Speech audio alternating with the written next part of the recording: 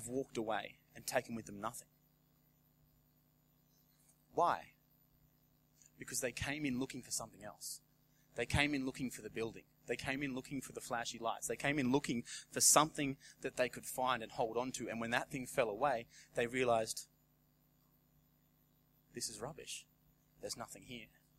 And God's standing inside going, I'm right here. You miss me. You know, this is one of the flashiest churches I've ever been in, and I love it. I think it's fantastic. I've never had lights at a church before. I've been in an old broken down bowling club, in a little community centre, in a tin shed, and one of my biggest worries was, will I hold on to this? God, please don't let me hold on to this. If we get called out of here into a shed in the middle of Southport, will everyone come? Sean's looking at me like, oh, I might not.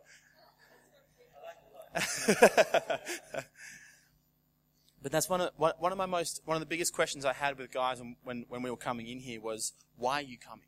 Firstly, why do you come to church?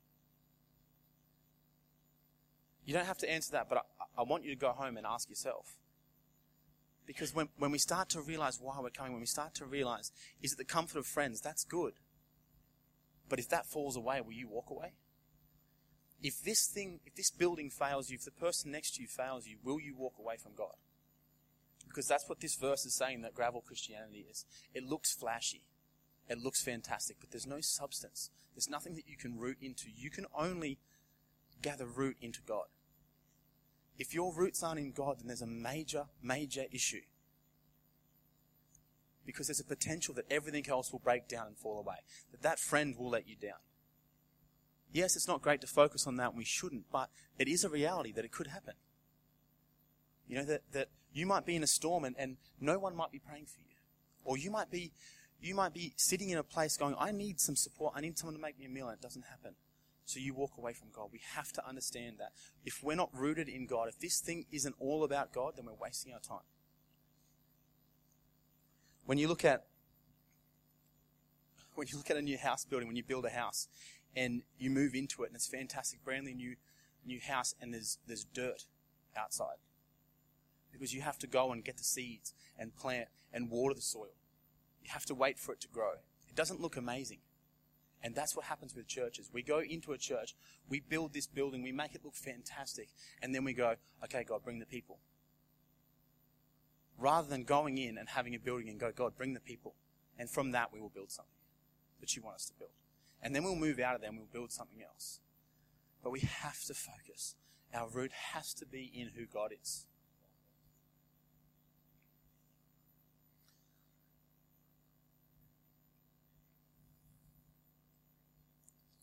Verse 14, he says that the seed that falls into the weeds represents the hearts of those who hear the manifestations of God, but their growth is quickly choked off by their own anxious cares, the riches of the world, and the fleeting pleasure of this life. This is why they never become mature and fruitful.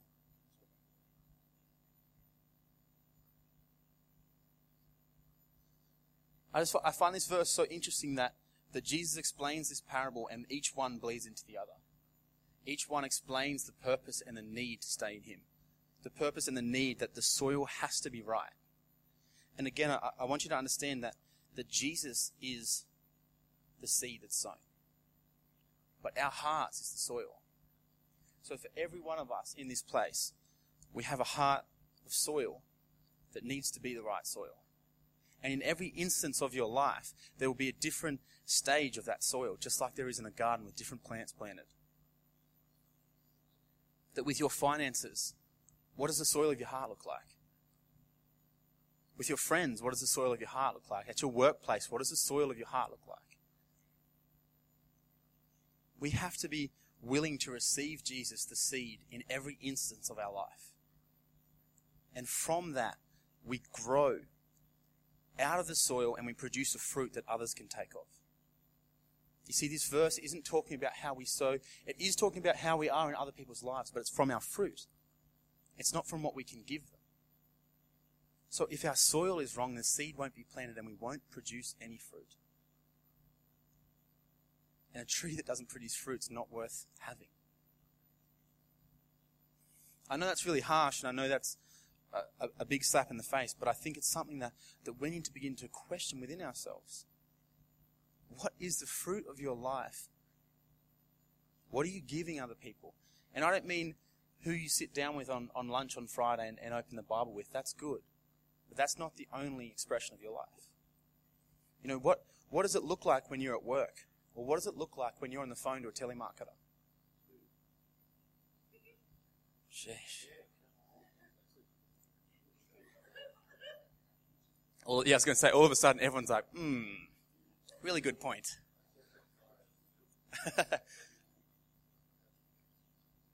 Or Jehovah's Witnesses. What does your heart look like when they knock on your door when you're in the middle of your breakfast? And it doesn't mean that we have to bend our knee all the time, but it does mean that we have to be a soil ready to produce fruit in every instance. Verse 13, I know I read it, but I'll read it again. The seed falling on the gravel, verse 14. The seed falls into the weeds, represents the hearts of those who hear the manifestation of God, but their growth is quickly choked off by their own anxious cares, the riches of this world, and the fleeting pleasures of this life. This is why they never become mature and fruitful. Have you ever wondered why you can't step into a maturity in some area, or step into a fruitfulness in some area?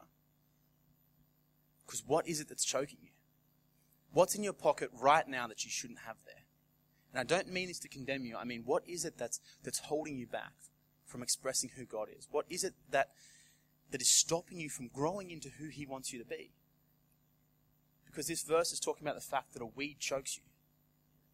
That area of your heart is choked by something. You know, when you find someone who they just can't get it. Every time they're stumbling over the same thing again and again and again and again.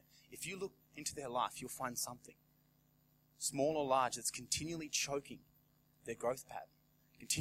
Continually choking their ability to be who God wants them to be. When I grew up in a Christian home, a split home, but a Christian home, and my dad pushed for us to go to church for a long time. Pushed and pushed. And I thank God that he did, because he drew something in me. But for a long time, I couldn't distinguish the difference between my mates at school and the fun times that we were having and church. I would live in both of them, but I could never fully grow in either of them. I was never the coolest kid or the one that did the most fun stuff, but I was never the youth leader or understood who God was, because I was stuck in this limbo stage, because in both instances there was weeds in my life. When I moved to the coast, I started uni and I went to Crossing Point, and within about 2 weeks of being there, I went to my room and I broke down. I said to God, why? Why can't I grow? Why are all these people getting words and visions and knowing their Bible back to front, understanding you, and I can't get it? And God showed me that there was weeds in my life. There was an inability for me to step out of what I thought was important and step into who God was. And it wasn't about sin management. It's not about looking into your life and going, where am I a sinner? God paid for your sins, but there's a life that He wants you to live. There's a purpose, there's a plan that He wants you to step into, but what are the weeds that are stopping you from getting there? So when I started flipping back through my life and working out, actually, the times when I was with my mates, the times when we were out partying, I didn't enjoy it. I would get home and I would be frustrated or upset every single time. And God started to show me it's because that's not what I have for you. And there's only death down that path. Before you have put life and death, blessings and curses. Take blessings. Take life. So I said to myself, cool, I'm going to do this. And you know, that week that I decided to, I couldn't weed it all straight away, but I decided to start taking weeds out. My life completely changed. God started speaking to me. I think He was always speaking to me, but I couldn't hear it. God started showing me things. When I read my Bible, it made sense. When I read my Bible, I could see how that was, I could implement that into my life. Why? Because I found the weeds that were in my heart. My soil wasn't right, so that when the seed, Jesus, the divine expression of God, was planted, I couldn't grow fruit because there was things stopping me from doing that.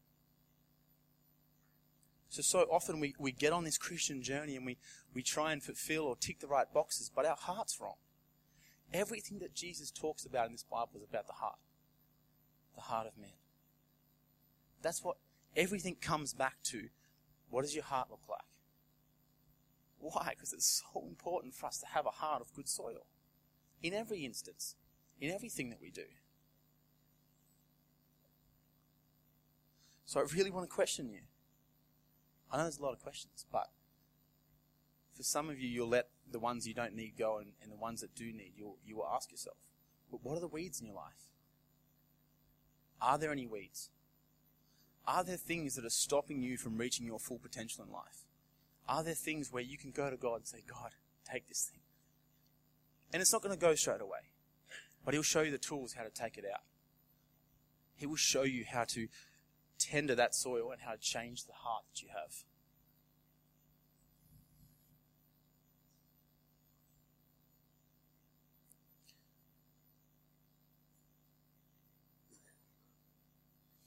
Verse 15. The seed that fell into good, fertile soil represents those lovers of truth who hear it deep within their hearts. They respond by clinging to the word. To the word, that's supposed to say, I think. Let me double check. Seed that falls into... The seed that fell into good, fertile soil represents those lovers of truth who hear it deep within their hearts. They respond by clinging to the word, keeping it dear as they endure all things in faith. This is the seed that will one day bear much fruit in their lives. The final verse that wraps up what Jesus is saying here is that they cling to the word, the Logos word of God, the divine expression of God, the manifestation of God, Christ, Jesus. They cling to. So again, when we sing that song, it's better. It is better to cling to Him in all that you do. But how often do we do that? One of the biggest challenges that we have is that when life throws us a storm, we panic and we forget God's there. We've had one of the most challenging weeks, I think, in a long time. And I know it's trivial, but for us, it has been a challenge. It's real. Me and my fiance lost our wedding venue this week. I know it's tiny, but for us it was the biggest storm. And I was sitting there thinking, what do we do? And in planning this preach, I felt God say to me, you're going to tell everybody that they need to cling to me. So what are you doing? And instantly I'm like, oh, sheesh, take that, Ben. But the reality of that was when you do cling to God, He does things. He moves. Because He was always going to move. See, that's what we don't understand, is that God was always going to do something, but you walked away. So He didn't do it. Why didn't He do it? Because you weren't there to do it with Him. But when we cling to Him, the things that He had planned start to move. So when we walk away and we come back, He changes them. So I went back and I clung to God. I said, God, fix this thing. I can't do it. And within 3 days, we fixed it. We got another venue. We got things moving forward. And it all changed. Why? Because God said to me, cling to me. The soil of your heart needs to change. So I really want to challenge people to think outside the box. Think about your heart. Think about how important it is for us to change the way our heart looks in every single situation. I know I'm harping on and on, but as a church, as a community, as a family, when we get this, people will come running through that door and they will go, I want this. What is it? It's simple. Just change your heart. Find what the issues are. Is your heart as hard as rocks? Is your heart hardened towards somebody, something that's happened?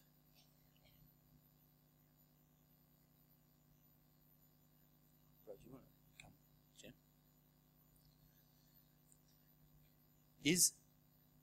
Is there somebody that you need to go back to and talk with? That you need to go and forgive? That you need to allow their forgiveness to wash over you?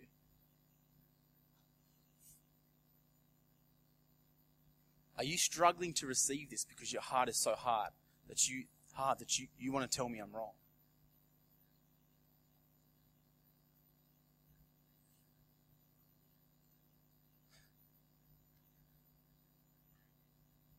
Is your heart fake?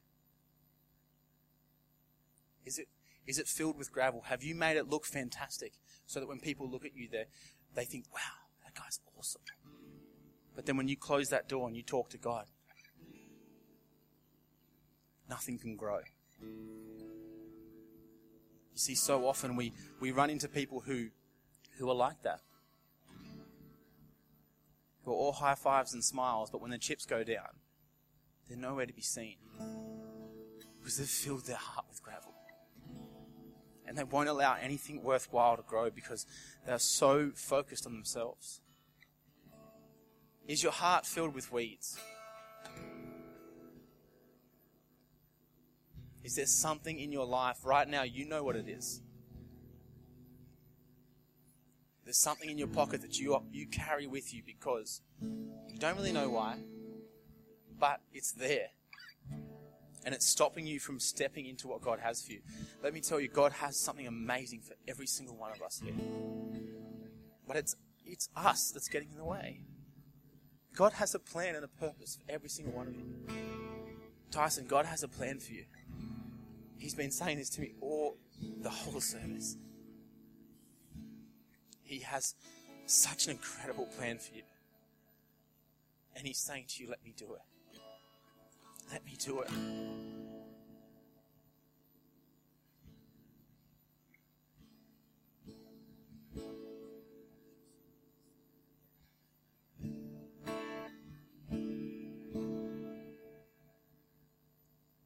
You see,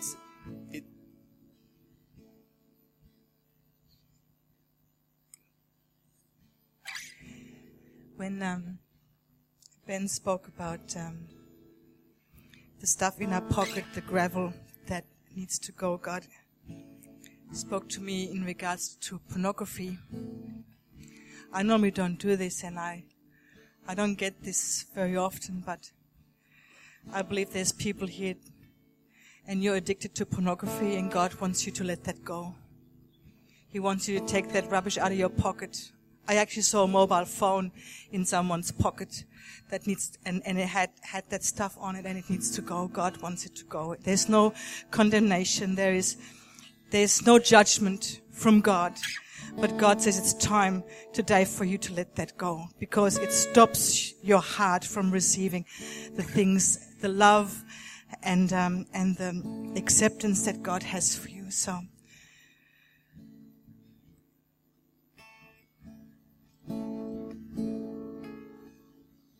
I'm going to pray in a moment. And when I close my eyes to pray, if something's spoken to you, if there is something, if your heart is one of these, I want you to come to the front. There's no condemnation, there's no pointing fingers or laughing or joking, but I want to pray for you. And I want to see you set free. Because if we're not here to do that, then what are we here to do? If we're not here to step into the purpose God has for us, what are we here to do? I want you to take away one thing. The seed that's planted into your heart is Jesus Christ. He saved you, He died for you, and He is our King. And He's the seed that's planted into your heart. Is your heart ready to grow what He has to grow?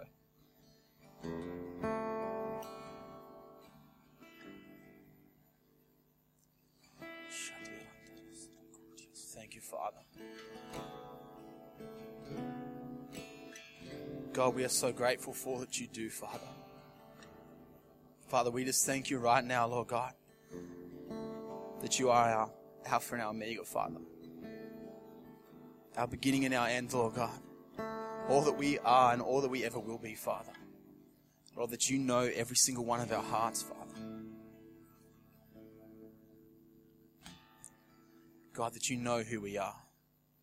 Holy Spirit, I ask right now that you just begin to minister to people, Father. That you just begin to change hearts, oh God, right now.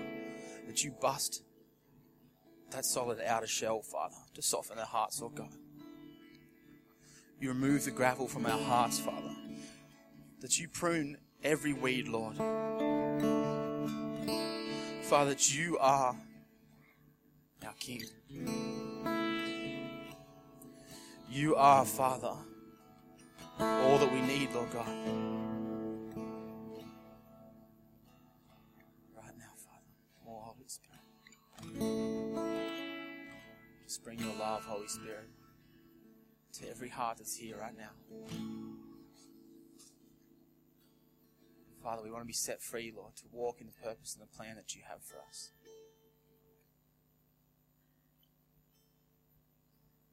Thank you, Father. Thank you.